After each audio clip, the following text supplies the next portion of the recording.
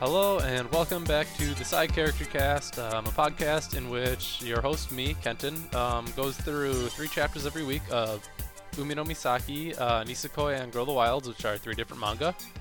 And beforehand, I always go through, some stuff that I feel like talking about, which in this case will be a continuation of last week, as promised. So just to get things out of the way, you found this probably on soundcloud.com/main-character-cast, which is where this podcast lives, more or less, until it doesn't, in which case I will tell you where it lives after that. And, I don't know, there's probably a Twitter for the main character cast and some kind of email, which might be maincharactercast@gmail.com. That sounds right. So email comments or concerns or whatever, or just write them on the bottom of the SoundCloud. Any of that's fine.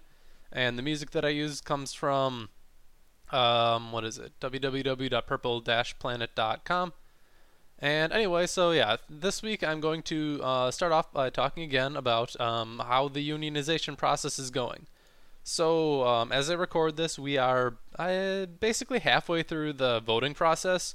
So like last week, I don't know, sometime near the end of the week, of the work week, I got in the mail like my ballot, which is like a secret ballot where you just go like, hey, I'm going to mark yes or no on this ballot, put it in this envelope that is already addressed and like has postage on it or whatever. And then it goes back to whoever magical union people, like the National Labor Review Board or whatever, the NLRB. That sounds right. I think that acronym sounds accurate. So yeah, then they are the people who get and like check the email.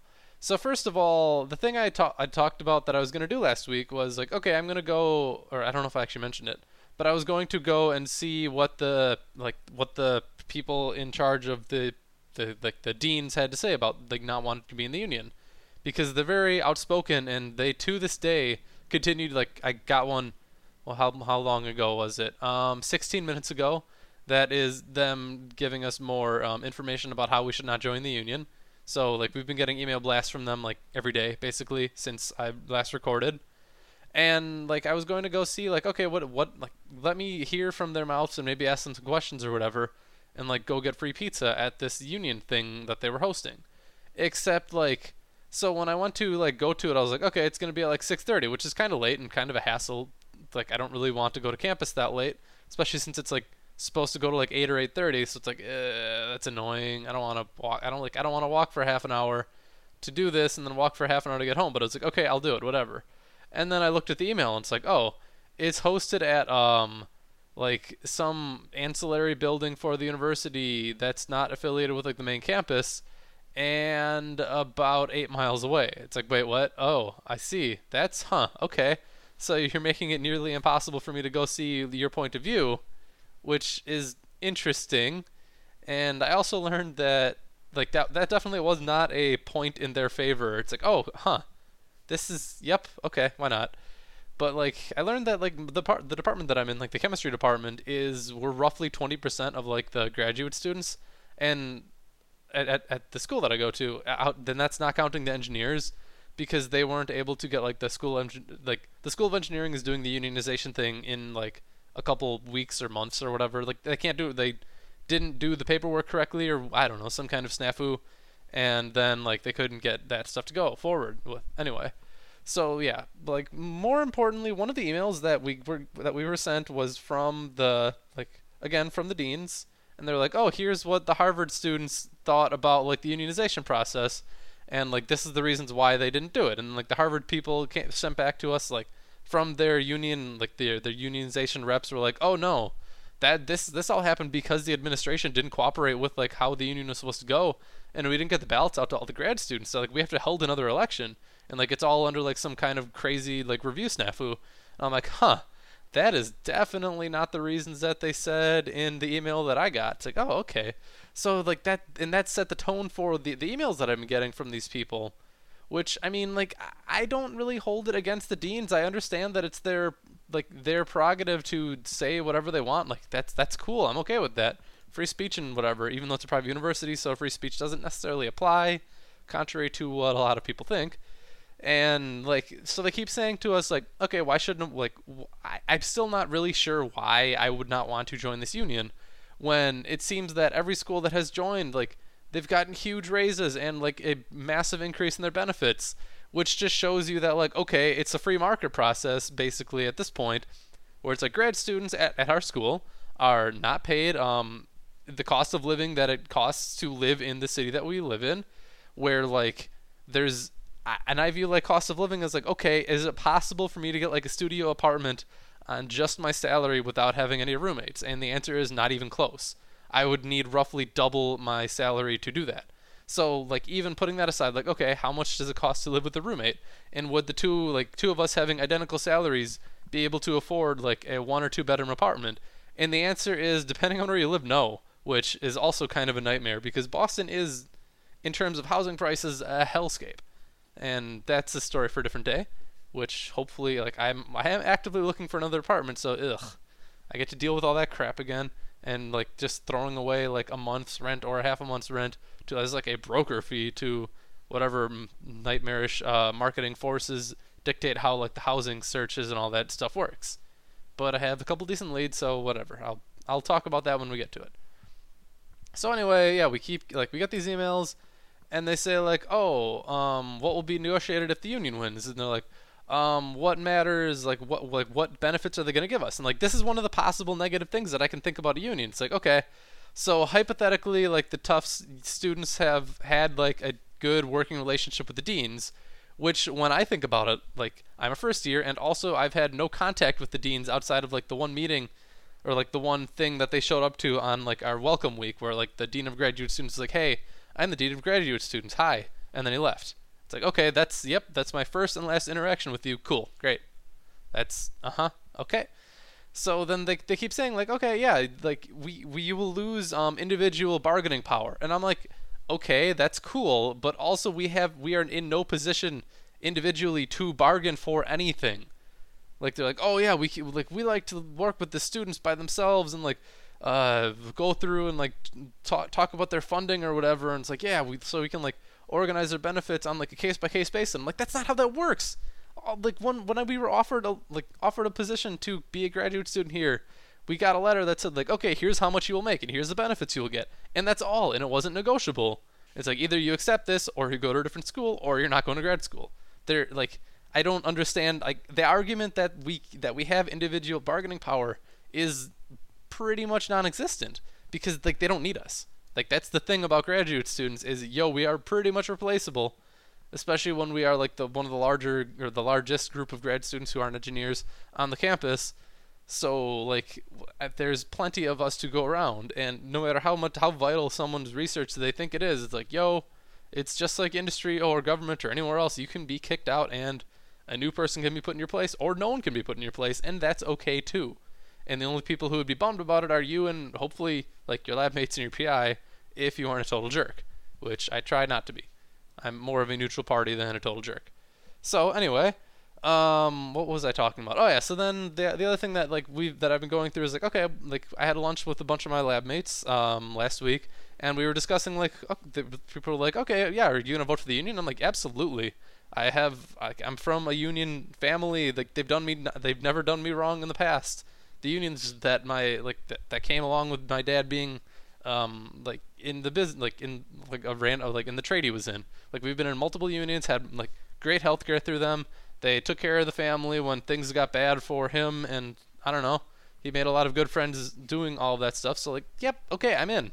Why not? Until I see something that's wrong with the union, I will obviously try to join it, because it seems like there's only upside for us. And it's interesting because their perspective was, two of them are like, one's a third year, the other one's like a fifth year, and the other one's like a fifth and a half year. So she's like, they're both like writing and finishing up their theses. So like they come from the position like, yeah, none of this is really going to affect us, because even like the union people were like, oh yeah, it's going to take like, I don't know, about a year in order to fully argue and figure out this whole like contract thing and do all the bargaining, which makes sense. You don't want to do it wrong the first time. Like I understand that the thing about unions is that it's hard to change the contract once it's in place, so you want to be like doing a good job of it before you get to that point where it's like, oh yeah, like this is the argument, like we hate teacher unions because like you can't kick bad teachers out. And I'm like, you should have, like, the people who are saying that should have, like, I don't know, are on the other side. And first of all, I don't know that that's actually that big of an issue statistically, but that's besides the point.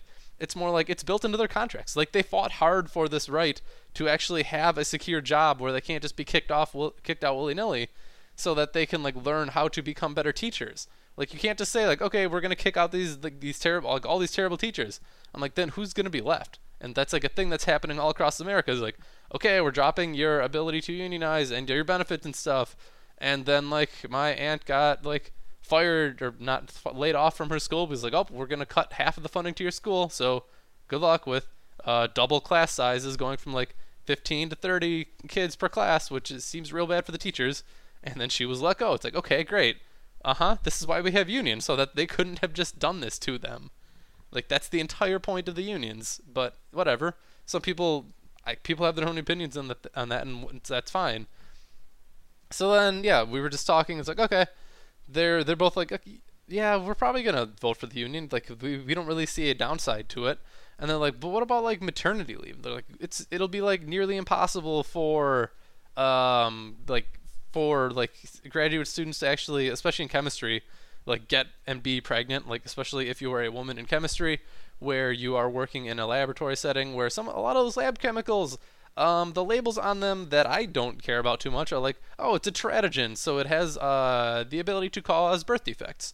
So you probably shouldn't be working with this, or especially if you're going to be exposed to it. I'm like, yes, that makes sense. So then it's like that's bad for if you are to have a baby, if you are actively in the process of doing so, then you should not be in the lab. So that extends like the whole maternity leave argument. It makes it very complicated for a chemist, honestly. Like pretty much over like as opposed to most fields that don't actively work with birth defect causing chemicals as part of their research or like their routine work or whatever. So like and like the maternity benefits that people are arguing for was like, oh, it's like 12 weeks, and they're like, oh man, that's too long, and I'm like, the thing I should have brought up was like, do you guys even like, have you ever seen how they do it anywhere in like Europe or most other countries? Like 12 weeks is 3 months, and that's not that long if you really think about it. They're like, oh no, you'll never finish your work, and I'm like, you can do a lot of data analysis and processing and stuff from home, especially in like the lab that I'm working in. Like we do lab work for maybe like a week out of a month, and the rest of it's just trying to figure out what the hell the numbers mean and present them in a way that makes any sense to us and to the computer that's doing the analysis that we're trying to put it into, and like to other people. Like you get all this data and it's like, okay, how do we turn it into useful like insight into the world? And that's the hard part. Like doing the lab work is like relatively easy. It's just prepare these samples and run them and hope your instrument doesn't blow up. Which, I mean, that's also been a thing that's happening in the lab. 3 out of 3 instruments are like currently dead, and that's unfortunate and makes lab less interesting because we can't do anything right now. Especially when it's like, oh, we changed the thing on our instrument. Now we gotta wait 2 to 4 hours for it to get to vacuum so we can actually see if what we did worked. And it's like, oh, nope, it didn't. So we're gonna fix this and try again tomorrow. It's like, oh, cool, whatever, okay, why not? And anyway, so like those are my like most of my thoughts on unions. Are like people don't really think about what they like.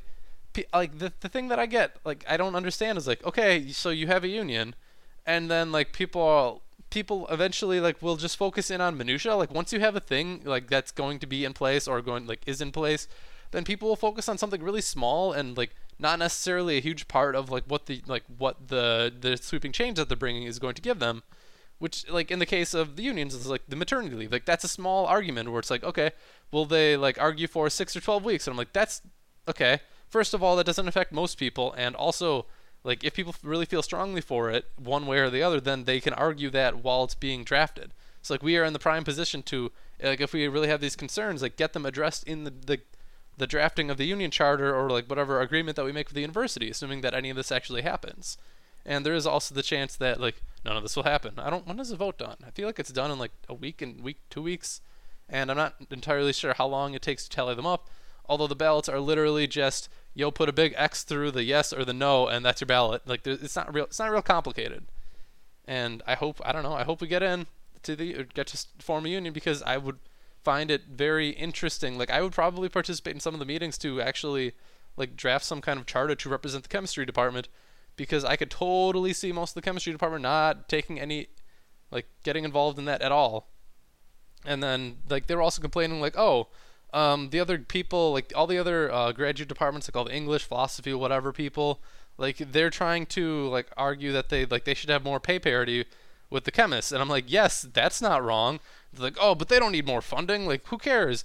They don't like all they do is sit around. Like, they don't need a lab or anything. Like, they don't have any operational costs. I'm like, yes, that's true, but also like they're talking about them getting paid as much. They're like, oh, they don't get any grants. I'm like, yo, we're getting paid. Like, we barely get paid. Like, I get $30,000 a year. That's not much and not enough to live in Boston at all. And especially not if I was like wanted to have a family or anything like that. That's like completely impossible in the salary. Like in terms of like how it works out. Like, and that's pretty much the same for any city. Like it's just ridiculous. Like if you're gonna tell me that, okay, these people these English major or like these English PhD candidates and like these philosophers, like they're getting paid less than us. Like, how is that even possible? Like, I thought we were on like this super low end of like any kind of like workable salary in the Boston area. That's insane. So anyone who argues to me like, oh, they should be getting paid less than us because they do less work, I'm like, that's garbage for many reasons. Mostly because like humans need us, like in a city, humans need a certain amount of money to like live and function, and we are way below like any sort of reasonable poverty line. And like that's like that is my main argument for a union. It's like, okay, maybe it doesn't work out. Like the worst case scenario is that your wages stay the same as they are.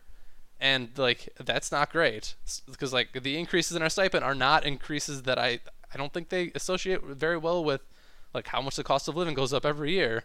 So I don't really see a downside to any of this, which is my point. Like that's why I'm in most cases in life I'm all for change, because I'm like, okay, what's the downside to this, and like what do we have to gain?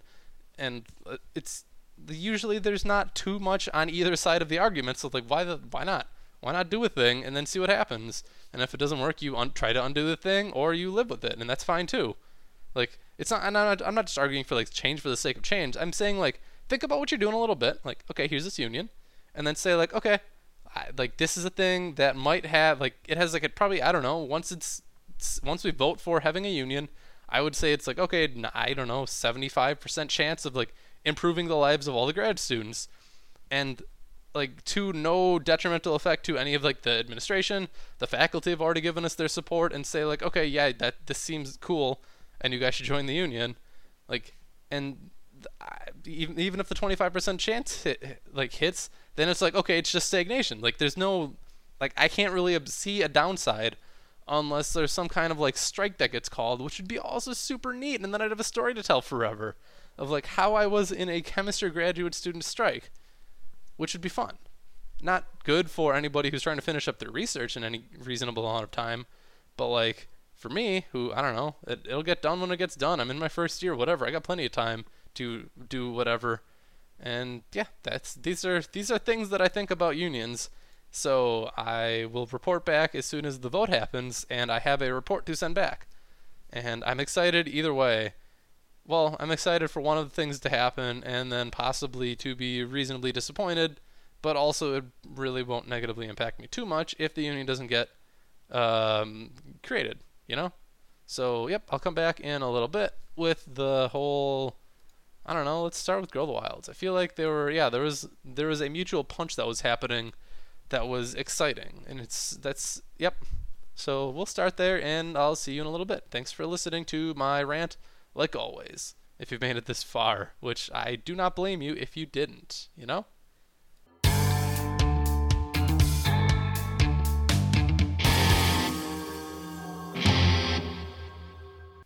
And so, as expected in Grow the Wilds, in this chapter, what is it, 68? Yeah, that sounds right.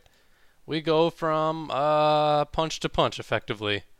And it's like, oh, Jagu's fighting, but he's not really strong. And they address the thing that I kept bringing up in like the previous multiple chapters of what's been going on in Grow the Wilds, which I really appreciate. I like it when they think like, okay, what's the thing? Like, what are the things that have been happening in the story recently, and like, how can we actually put them into like a way that like put them in a way that makes sense to the audience, like to the author, to the characters themselves. So what happens is like Jagu is like, I don't know, they're basically he's trading blows with the bad guy, and Jagu's getting the worst of it most of the time because he's not good at the fighting thing. So then like we get to the between rounds break, and Jagu is like we realize, okay, he is tired. He's not used to like fighting like this all the time, which makes sense because why would he be? And the fatigue is actually starting to get to him, and like, he's becoming weaker and slower and just like getting knocked down and stuff. And yeah, so one thing that is confusing to me, um, like beyond that, is that before like as the bell rings, basically, he gets like knocked in the face and then like lands back on his leg. So this is confusing for a couple reasons. Well, for one major reason is it's like, okay, so I thought the fights go until like somebody is down for a while, or like some amount of time, like a boxing match or like wrestling or anything like that, like MMA, whatever. Like you get like a 10 count or whatever, the referee counts and then you're done, so. And I guess that's I don't know if I'm not really sure the rules of how you lose in a fight in like the Wilds Academy setup, like how it goes. So like yeah, Jay goes down, and even though like we can clearly see through the timing of this that it goes hit, and then the bell rings like and he's on the floor. So then like he had to have like been going down from that, and you'd think they would like start counting, or like he would have to get up before a certain amount of time, or the round or like the match would be over and he would lose. So like that's a little bit of a continuity thing that is kind of confusing to me. It's like, oh, he just gets a free pass because he got hit and like he got knocked over during the during the end of the round, so it didn't count. Which I don't like that. That's no good. But beyond that, blah blah blah, he gets hurt a lot because the guy like sucker punches him as the next round starting because he's not interested in like all of the whatever chivalry crap that Jagu's spouting. And then it's Moon Young's turn to beat a guy up. So that's where we're at next time. And I don't know, like you'd think that the other guy would be going into like a little bit of a fatigued state similar to what Jagu is, but I guess we'll see how that goes next chapter.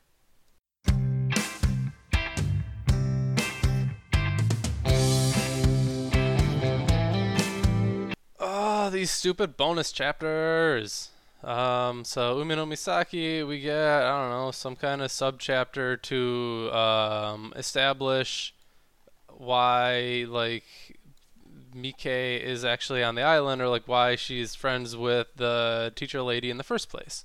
Which, I mean, cool, okay. I don't know that we needed to have a whole special chapter for that, because like the thing about this chapter is like, okay, here's this backstory between these characters where like the model Mike was not really good at school, like understandably so. Like she's not necessarily an idiot. She just wasn't at school the whole like the time that she needed to be, especially in order to learn like I don't know, math or things that require like fundamentals built up over time. You can't just really like jump into whatever like more advanced level math. You kind of need a little bit of ramp up period, you know? So then like the teacher asks like all the other students to help her out, and initially they do because they think like, oh, she's a celebrity and they're excited to like be near her and like bask in her glory and whatever. But then like she is clearly not understanding the material very quickly, or like it's only a couple days honestly. Like all the other girls last like 4 or 5 days, which is kind of ridiculously short. So then they like all abandon her, and then she's like, "Oh, I'm alone. I'm not learning any of this." Wah. And then the teacher like or the to be teacher whacks her on the head and then gives her some lessons, and they become friends after that. So right, there's all whatever, I don't know. Anyway, so the thing that is confusing about this chapter is that like, okay, now we have all this characterization for this character, but like, so when you're telling a story and you have like this elaborate backstory that you either do or don't let your audience know, then you like it feels to me like it's important that you like have that backstory show itself in their actions, where we didn't like we have no insight into like I had no idea any of this backstory based on how Mike and the teacher were acting towards each other or independently of each other. Like none of that, like none of this stuff is ever shown to us like through the things that they do. So like if we didn't read this bonus chapter, then we would get no like we would never know this information. It wouldn't be crucial. And like that's strange. Like I guess that's what makes it a bonus chapter, is that none of the information inside of it actually comes out in the chapter itself, which is kind of a bummer and probably a poor way to do a chapter like this. But I don't know. Like alternatively, you could just write your story better or write your characters better so that you don't need like or maybe like have these backstory chunks just show up either in like an actual chapter, like in the main like canon of the story, or just like give you snippets over time, or like you could honestly sum up this whole thing in, I don't know, like 2 or 3 pages worth of time. So I guess they just wanted to expand it out to a full chapter, or like a full semi like fake chapter, but like that doesn't mean anything to us. So I don't know. That's all there is to it. Like this is just a chapter that like take it or leave it, and it makes absolutely no difference. Which, I mean, technically that fulfills all the requirements of a bonus chapter, if you think about it that way.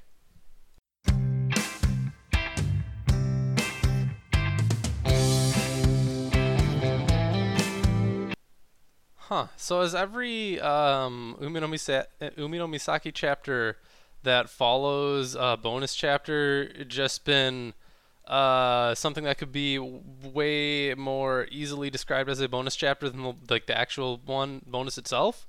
Because that's kind of what it seems like. Like usually, like, if you think about a bonus chapter, it's like, oh, it's gonna be some like fan service or whatever. Maybe it's like a beach episode where nothing actually matters, and like the characters just have to get to have like a good fun time, and maybe we get to see some like light nudity depending on how mature our audience is supposed to be. And well, so there's more than light nudity, I suppose, going on in this chapter, where it's basically just Karen trying to deal with her feelings towards Nagi, like in a way that we don't see, like we haven't seen from the other two manga at all, which I really appreciate. It's just like a lot more mature, I guess, or I guess just it's a different tact. It's not necessarily like more or less mature than like Nisekoi and Girl of the Wilds. It's just that the subject matter that they're allowed to go into is more in depth in terms of like what the age bracket that they're targeting is, and like that really shows here. And it also makes me wonder whether like I kind like it's not often that I really care about like what the gender or whatever, like what the situation of the author is, even though it does come into what happens in the story like in a dramatic way. Like no matter what you do, like everybody has their own like biases and predilections towards like what they want to write and what they don't, and like we'll see that in how people write things.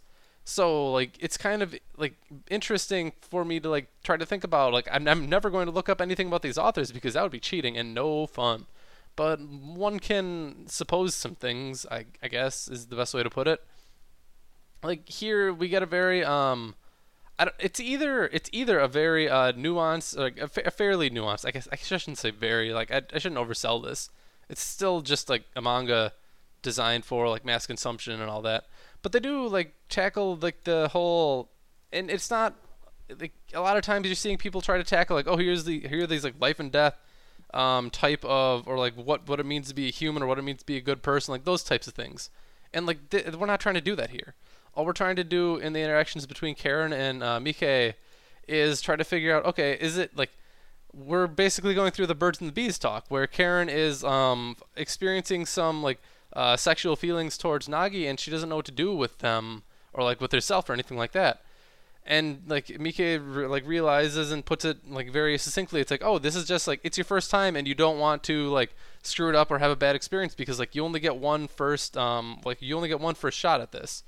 Whatever this may refer to, which I'll leave that to your imagination, although it's not very subtle. And then she says like, okay, yeah, but you're just like being overly conscious about this. Like it's just a checkpoint. It's just it's the first step on like the long road to life and like the various like interactions you're gonna have with other people. And like maybe it goes well, maybe it goes poorly, whatever. Like it'll be done, and then you'll be through it and able to get to do other things. But like if like she tells like Karen not to obsess over what's going on because like, oh, if you do, then like boys are very naive when it comes to this sort of thing as well, and like neither party really knows what they're doing. So like, and the guys can be very self-confident, like lack self-confidence in this type of area, and like be weak towards women, and like very, and like Karen's like, oh, I don't like weak guys like that, and then Mike is like, no, it's not, like you can't, like that's fine, but like it's our fault as girls because like we are like people who basically like we're the people who mold like the male experience and like how they relate to women, and like sexual encounters and that sort of thing. Like it's the two genders like shape each other's expectations, and like that makes sense.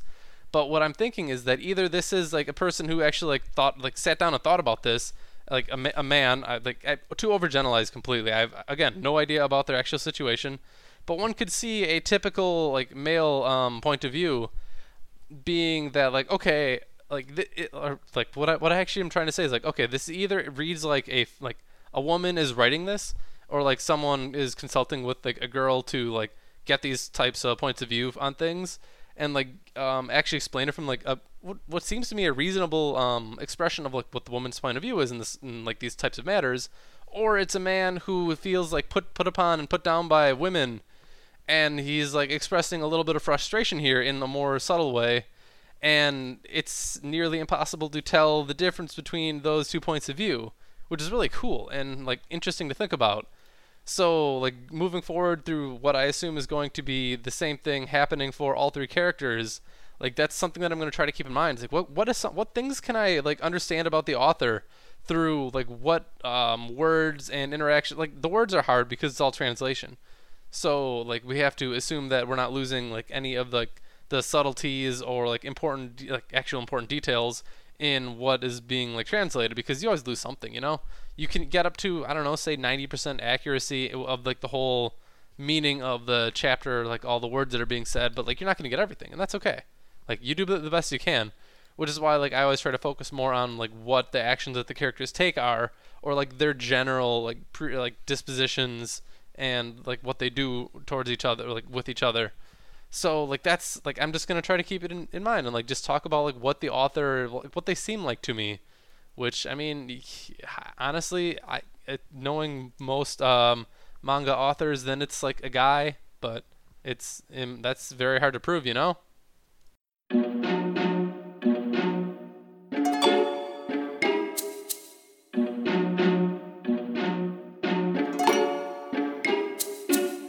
This is one of those chapters that just makes me feel, I don't know, bad for every character in this story, more or less. Except for like I don't know, probably Shu, because he's kind of the best all the time. He's a consistent performer, I guess is the best way to put it. So like we know some things about Nisekoi as like a general plot is that like eventually it's going to end up with Raku deciding between Onodera or Chitoge, because like that's from the entire setup that we've gotten so far. Like realistically that's the only way this can turn out, right? Like could you see, dear reader, like that we could have what's her face, Sugumi or Marika actually be the people who end up with Raku, barring some kind of like unfortunate, ridiculous outcome where like they kill off characters? Although I don't like that seems like a thing that probably won't happen. You know, like I can't. That's a little bit out of what one would expect from this type of story. Therefore, due to a complete lack of options, we are left with the premise that, or like the hypothesis that it's going to come down to one of these two girls. In which case, like all of the actions that are happening in this plot, like in the story, and like the the relatively mundane for Nisekoi, just like the everyday actions that are going on here, they are kind of meaningless, you know? Like it's not often like there's a lot of stories where you know like what's going to happen in the end, really, or what you believe is probably going to happen. Like occasionally you get like some stories that like buck the trend, or like kill off a bunch of characters, or like do some Games of Thronesy and stuff, and like I don't know, various interesting types of like plot twists that you can involve that way. But like frequently it's like, oh, here's this romantic comedy. It's like, oh, this character and this character are 100% going to get together, and like within their first meeting, and it's not just because you can see that they're the only two characters shown on the cover of the movie. It's like it's not usually all that hard to tell that like whatever character X and Y are going to get together. Especially, and like there's even movies, I don't know, Bridget Jones's Diary, I think I've seen, yeah, where she has to choose between two guys, and like I don't remember how that ends, but that's how it goes. And like obviously like that's going to be the setup here, is that like she's gonna have a very tough decision to make or something dumb like that.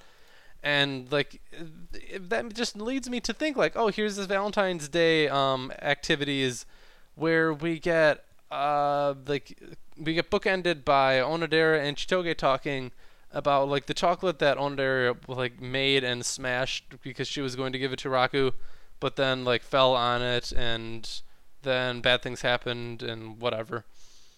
And like then in the middle of it we get to see like Raku going like, oh, thank you for sorry about that.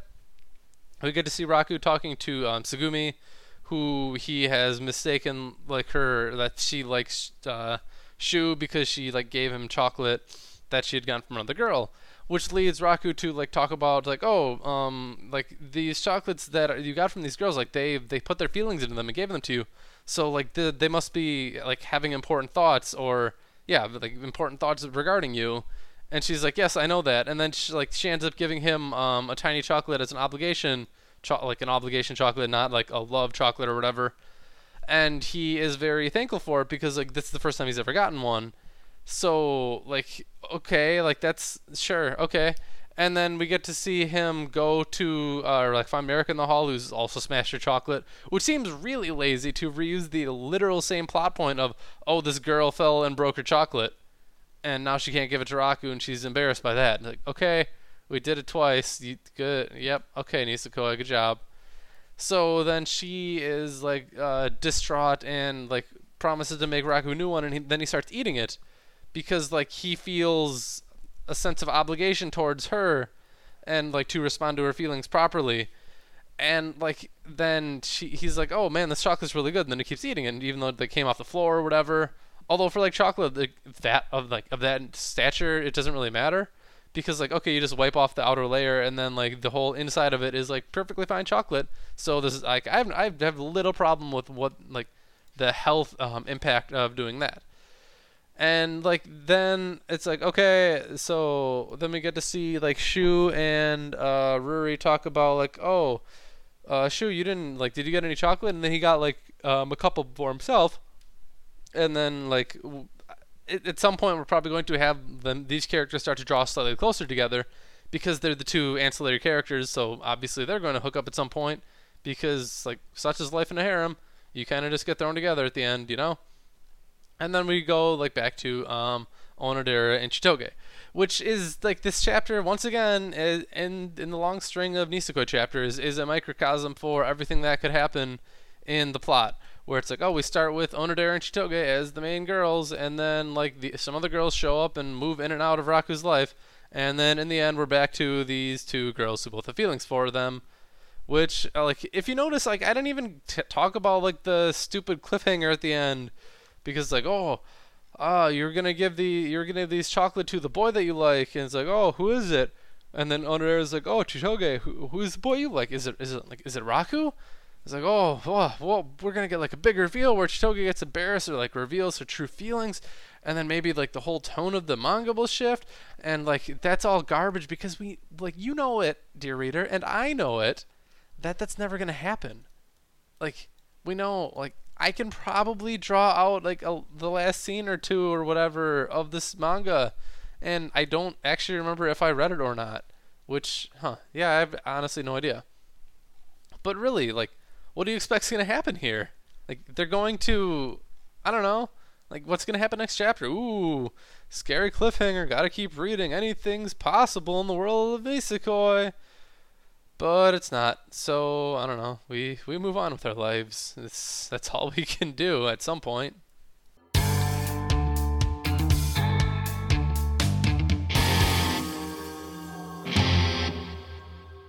There comes a time in every fighting manga where you have like this whole big elaborate setup of like, oh, like these characters are secretly or not even secretly, but like these characters are really strong, and like we're not gonna, like the problem is how do you go into and like show the audience like, oh, this is exactly how strong these characters are, and like let them do their thing. Because like if you do it early, like in the early setup phase of like of your story, then it's hard to, how do I put this? It's difficult to like not just have them dwarf like the main character and their growth.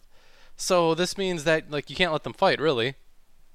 but like it's then this comes with like brings up the natural tension of, oh, this character like has never like we've never seen them fight, or like they've never fought seriously.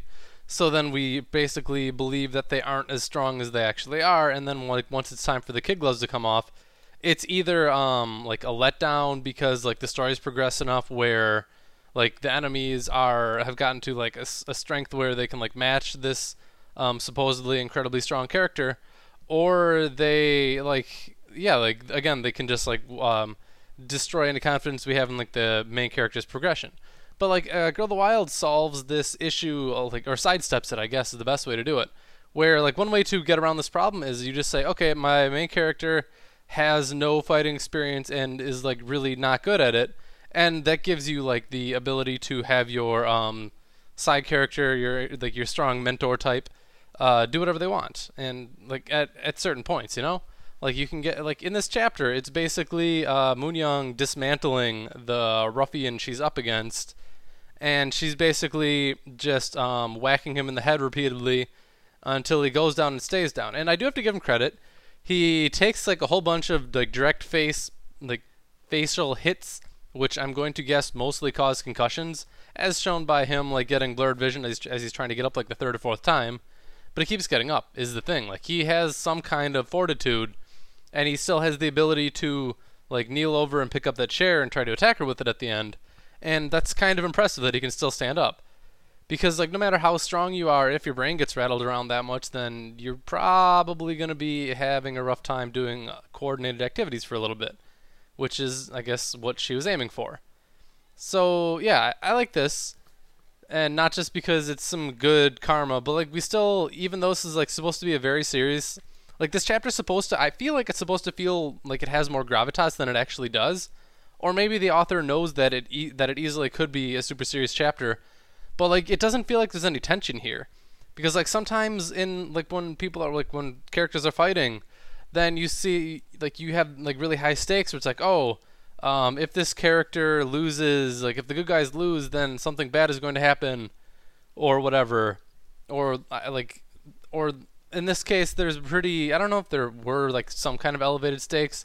I think yes, since they're fighting as like Queen's proxy, then the guy gets to make Queen do something embarrassing or whatever.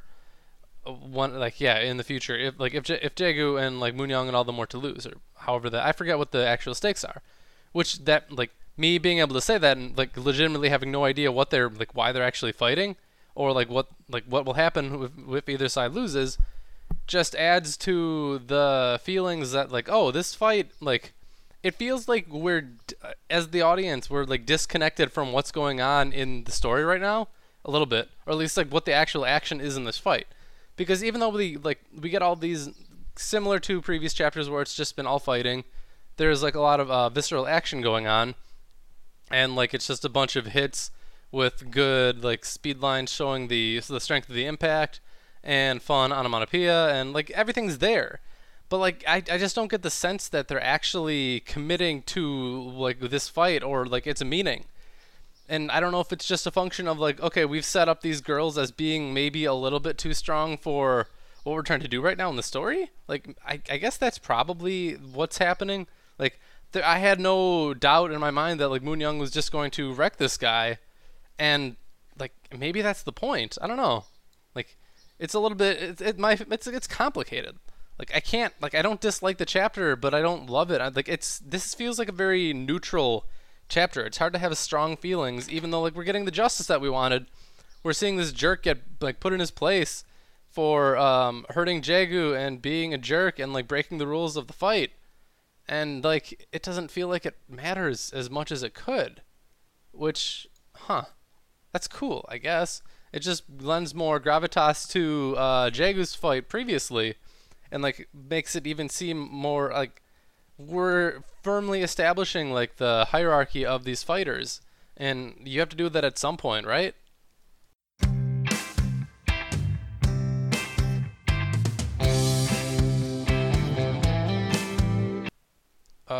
Let's see. Umi no Misaki, chapter, what is it? 69, of course. Why wouldn't it be? So, this chapter involves the gang going to the beach again, because why would we not run back the premise of the previous the previous events of what Mike wanted to do? Like, why would we ever do a different thing or like have something else go on, you know? But anyway, so they go back to the beach, and the whole beginning of this the whole chapter basically illustrates my major beef with this manga up to this point. So we get this whole like novel idea, or like this idea that like Shizuku wants to put Mike and like the other girls in their places and like come back to establish her place at Nagi's side as like the primary shrine maiden, who, like, I don't know, like she's supposed to be the one who gets closest to him or something like that. We're not entirely sure how that dynamic's supposed to go. But she even refers to herself as like she is the head maiden or whatever. So it's on her to do, I don't know, some get the dragon god's favor and other things. So this involves her going to, or like seeing that Mike has a bunch of swimsuits and she doesn't want to lose in that department.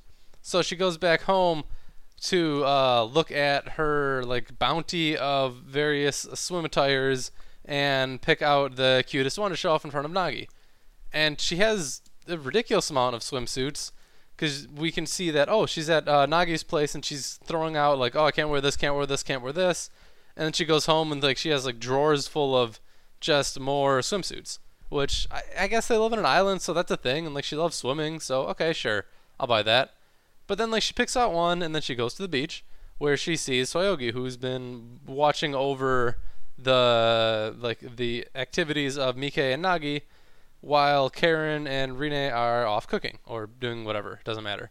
They're outside the story for this chapter, which leads Soyogi to say to Shizuku, like they're just discussing what happened.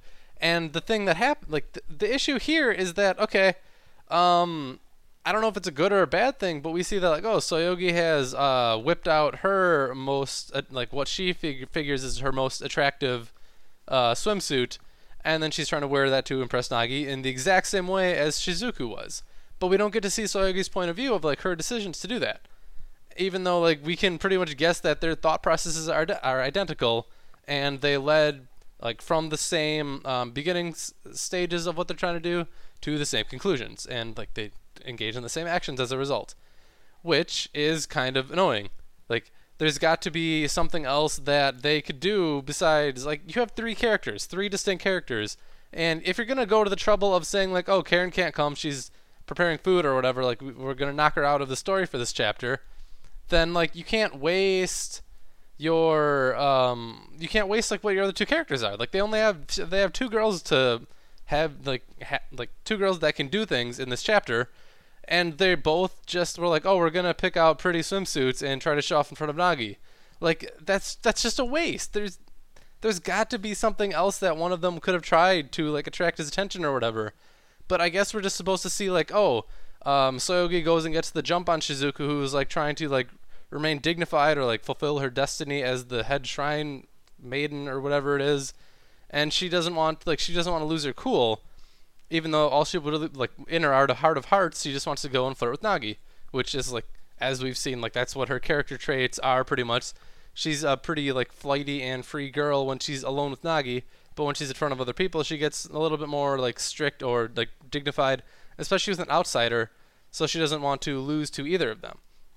And like it just feels like, okay, Shizuku and Soyogi, they are interchangeable characters. It really like could you, dear readers, see Soyogi doing the same thing as Shizuku and being the focal point of this chapter? Like, given a little bit of rearrangement in the past about like what characters have had the spotlight most recently, we could have had Soyogi doing the same thing. Like, oh, she sees Shizuku and Mike go off with Nagi to go to the beach or whatever, and then she's like, oh man, I want to like. Then she spends like a bunch of time thinking about and obsessing, like, and saying like, oh, I'm going to wear like my favorite outfit for him, and then like then they could go like she can end up at the beach and talk to Shizuku, and the exact same end of a chapter could have happened, and that's lame and a little bit lazy. Like you have to differentiate your characters, otherwise why not just have a one-on-one romantic comedy? Like those are also viable strategies for a story, and like it's just disappointing. So I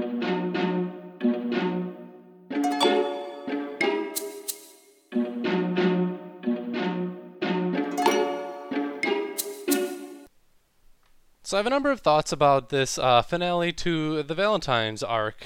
Okay, so first of all, when Chitoge and Onodera spend a bunch of time remaking their chocolate, which I guess is like the focal point of this, like, of what happens in this specific chapter, then like one of my least favorite things about like, okay, how like what way can you show that someone is bad at cooking? Like, how can you demonstrate a weakness in whatever skill that your character is supposed to be like supposed to lack? So in this case, we know that Chitoge and Onodera are both like supposedly bad at like cooking, baking, like whatever, making food, any sort of like creation of things to eat. And in this case, it involves Chitoge mistaking sugar for salt. Like she puts salt in where the recipe says sugar. And I feel like that is maybe the weakest way that one can express how bad someone is at cooking. Because like if you're making cookies or like chocolate or something, you like most recipes will call for a little bit of salt and they will call for a lot of bit of sugar.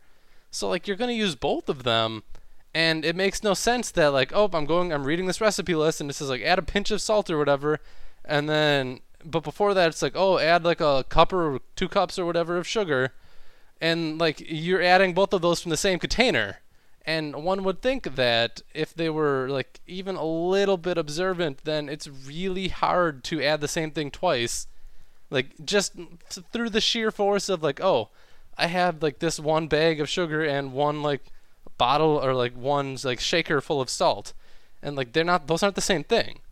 I feel like it's a little bit silly to have your characters be dumb enough to get those things confused. Like this isn't really showing us that Chitoge is bad at cooking. It's showing us that she's an idiot, and those are different things that you're trying to do, and both of them might be true, or either one might be true. But we've established that she's pretty bright, like she's good at school. She's not a dummy in any way, really. Like she might be ignorant of romantic things, like such as Raku and literally everyone else in the story, except for like Shu and Ruri. But like she's not dumb. Like she's not super stupid or like. And we really haven't seen that she's terrible at cooking like Onodera. Like that's been her that's her character trait. Onodera's like she's shy and bad at cooking. And like we've seen many ways to express both of those things. Including like okay, so Onodera's here and it's like she just makes chocolate and like the much better way to do this is just like have Raku be surprised that her cooking's good. And like that's what happens, and that makes a lot more sense.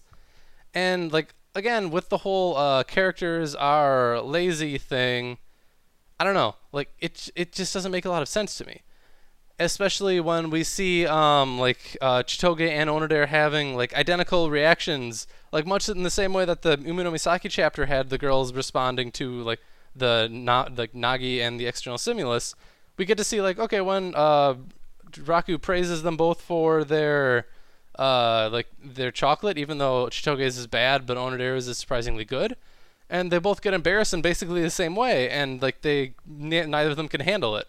And like, okay, great, like that's all we're gonna get from this chapter. Like we built up this chapter from multiple 20-page chapters. Like, okay, Valentine's Day, something great's gonna happen, and then it doesn't. Like every arc is just letting us like build nothing, and then it just flatlines. Although it does lead me to believe that this story would be way better if Raku were out of it. Like if it was just the interactions of all of these girls doing things in school. Because like the best part of the chapter is definitely the whole montage of Onodera and Chitoge trying to cook together and being bad at it. Where it's like, oh, we get to see them like making batter and then tasting it and like, oh, they're disgusted by how gross it is. And then they're like, oh, like we should try each other's batter and see how like what each other's doing, so maybe we can learn something. Like, oh, still terrible. And then they're shocked, and it's like, oh man, ha ha ha.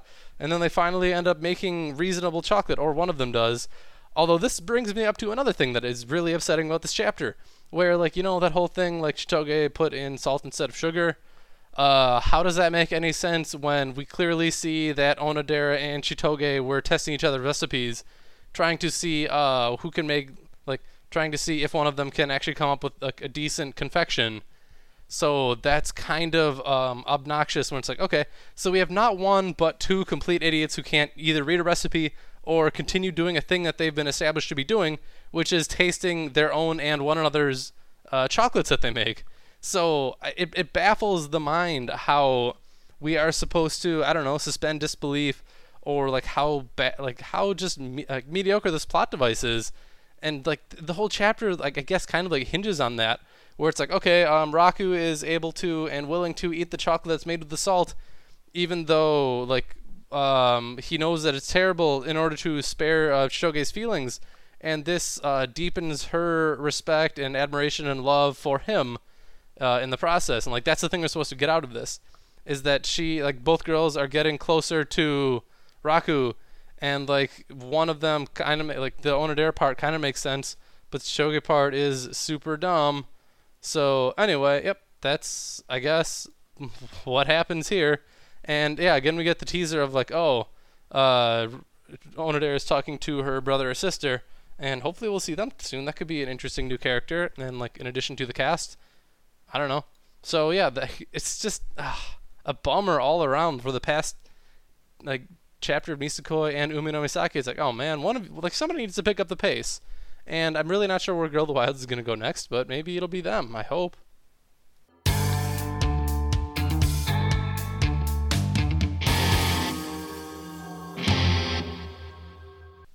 Oh hey, I guess the series fighting is over now, judging based on how wonderful this chapter is, and just how goofy, and just, I don't know, it's one of them like wacky, relaxing chapters that we get every once in a while in Girl of the Wilds that are by far my favorite. So in this chapter we get like a couple instances of like, here's this like quick introduction and setup for this character, just like listing off their like fighting statistics and like how strong they were back in the day or whenever, like the doctor lady and the principal, who I really like the principal. He seems pretty awesome. And like it doesn't take them long to set up like who he is and like what type of character that he has as a person.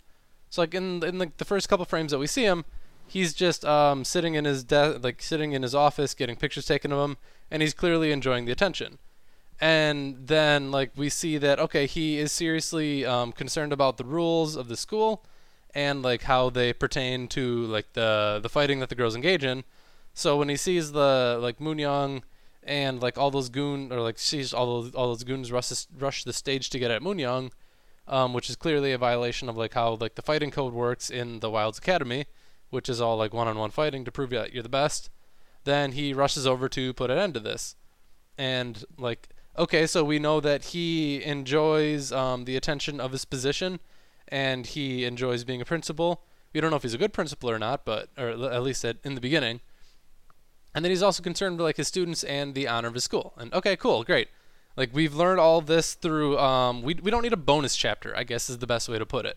So unlike in certain other beach-oriented manga that we are currently reading, like it doesn't take all that long to like fully figure out who the principal is. And I assume he's not going to be too vital of a character, but like it's just it always is just astounding how quickly we get to know these people and like what they want and like what they don't want.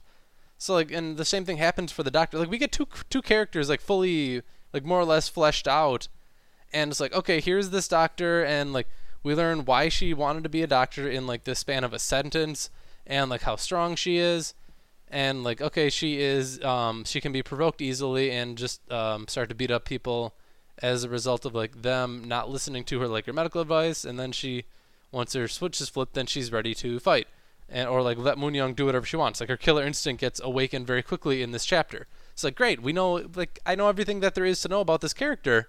And like when you're doing a minor character, only has like a trait, like one or two traits that you come up with, and like that's all they need because it serves the plot or like whatever dumb jokes that you're doing in this case. Then like being the ability to quickly create an exposition to just say like, okay, here's this one panel text dump. It's like, this is their character, this is their stats, this is what they want, this is why they want it, and go. And then the more important part is that you get to play off of that information in the rest of the chapter. So like that's why we know that she is bloodthirsty, and like, or that like that's why she's a doctor, like that's why she's here, that like that's why everything about her. And like that's the difference between this and that bonus chapter in Umi no Misaki, where we get to learn about Mike. But like even in the chapters past that, like we've seen nothing. Like, we haven't even seen the teacher anymore. Like why would you have this bonus chapter and then like throw the character like half of the bonus chapter away just for the sake of not using it at, like this is like just compare this to the past chapter and a half, I guess, because the bonus chapter isn't a real chapter of Umi no Misaki, and just see how much better this is. And like then the principal comes back and it's like, oh, we get introduced to him as a fighter. It's like he will always defend like the honor of his school and the students if people are like trying to fight outside the rules, by which we can see like as he just like beats up the gang member who is trying to attack like the reporter girl. And like okay, then he immediately goes back like as soon as the fight's over and he's like, okay, everybody's safe. It's like, oh, what got into me? Like what happened? Like he blacked out. It's like we're learning more about the Wilds Academy students. Like okay, all of them have this like massive killer instinct, and it's bred into them from like the top, like the leadership positions, where even the principal is a former fighter. And like okay, so healthy body equals healthy nation, as like the motto of the school goes, and we see that in every facet of the Wilds Academy, and it's just like perfectly done. Like this is how you do minor characters, and I love it. It's so good.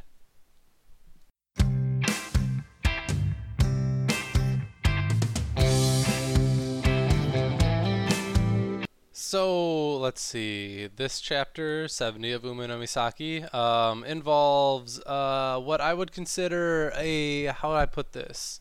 A very bad translation, I suppose, is the best way to phrase it. So and also a weird type of characterization. So remember how I've been complaining about that bonus chapter, and how I thought like, oh, maybe the things like the characterization that we get of this this Mike person, this actress who's from the mainland, and she's here on vacation to visit her friend or whatever, or some stuff, and then we get her background set up in that bonus chapter. So like how I've said like, oh, none of her bonus chapter like attributes have been expressed in the chapters themselves, and like none of that backstory has made itself evident in any way. So I bet you're thinking that, oh, now he's gonna say like, oh man, here's where they finally go into that, and be excited about like what happens when like Shizuku and Mike are just talking to each other as they sit together on the beach, which is the chapter.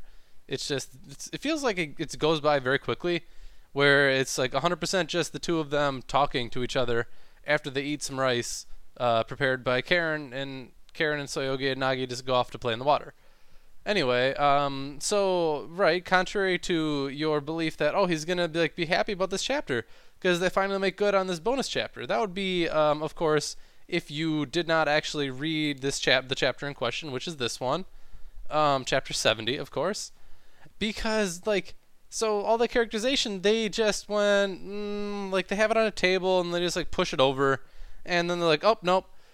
Secretly, Mike, instead of any of that backstory that we set up or, any of the character traits that we gave her, we are going to make her, a shrewd, a person who's capable of shrewd observations of, other humans, able to, see through Shizuku's act and how she's repressing herself and, how she really just wants attention from Nagi. And she was never given this ability to do that, and that's fine.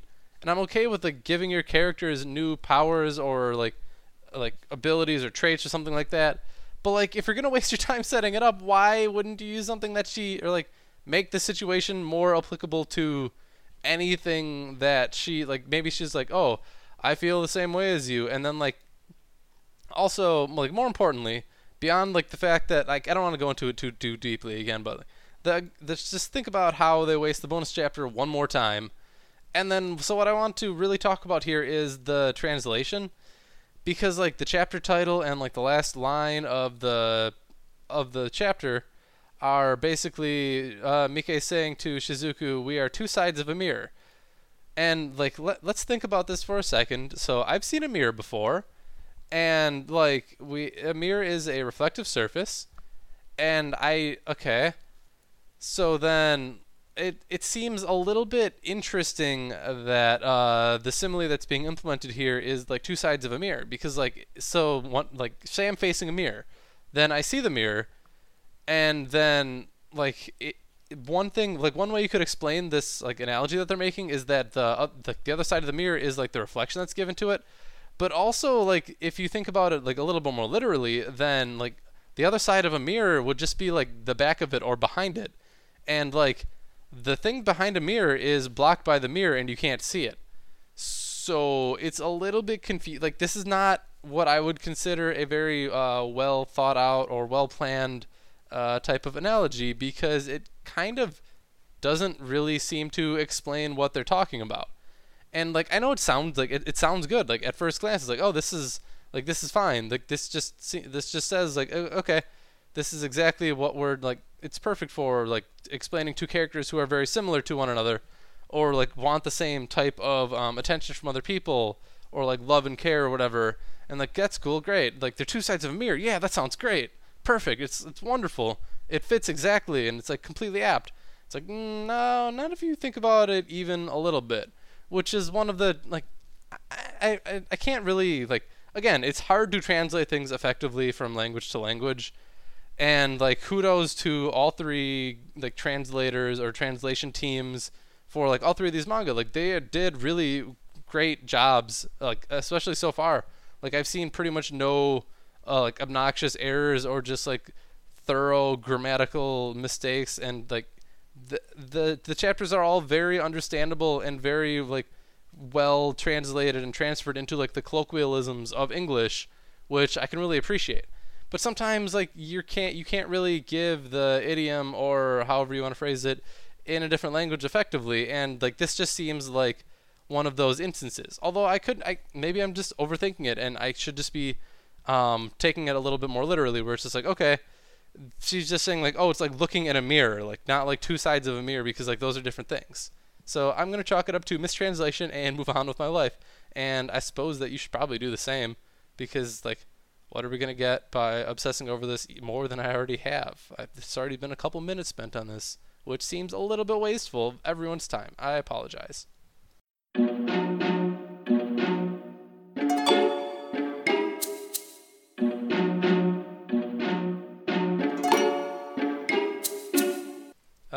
Speaking of overthinking things, so let's see.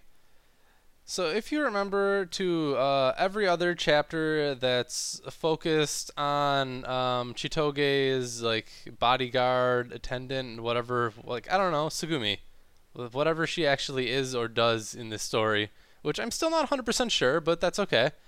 So if you remember to every chapter that she's been in, or like that she's been the focal point of, they have all gone identically in terms of plot. So we see a setup where like either there's some kind of external force. Well, not either. Like, we see a setup where there is some kind of external force that like it encourages very strongly Sugumi to get close to Raku for whatever reason, whether it be like the introduction of the new character. Man, I don't even know what the little girl. I forget what her name was, and that's okay. Or like that stupid lie detector, or like I don't know, whatever other dumb gadget or like excuses that they had, or like just her showing up, like that was a thing. Like, and they all go through the same sort of general steps where it's like, oh, she has to like do something with this apparatus, or like Paula, that was her name. Yeah, Paula McCoy. That sounds right. So, or like she has to beat Paula or whatever, or like prove her worth or something like that. And then it involves her getting into a bunch of awkward situations with Raku, which she can't handle it because he is consistently like nice and friendly and like a giving person. So, and then she gets very embarrassed, and then she freaks out. And at the end of it, he says something that makes her fall more in love with him. And then she gets mad that he's doing it to her. And then she goes tsundere, and then she usually punches him or runs away or something. You know, the usual romantic comedy things. That's fine. So, like, the thing about it is, if you paid attention to my description, then nothing is distinct for this chapter. Like, the thing about it is that, like, we get these handcuffs, which, first of all, man, what a good plot element that involves the characters walking into each other, somehow both landing their arms into handcuffs and getting them clasped around their wrists in one, like, panel's worth of time. I'm impressed that they were able to do like have this setup go off with like no self-consciousness or like self-awareness of like how just stupid this entire premise is. And like the thing about it is like, oh, it's supposed to be measuring like, oh, here's like a true measure of like Raku and Sugumi's feelings for one another, and like in terms of heart rate.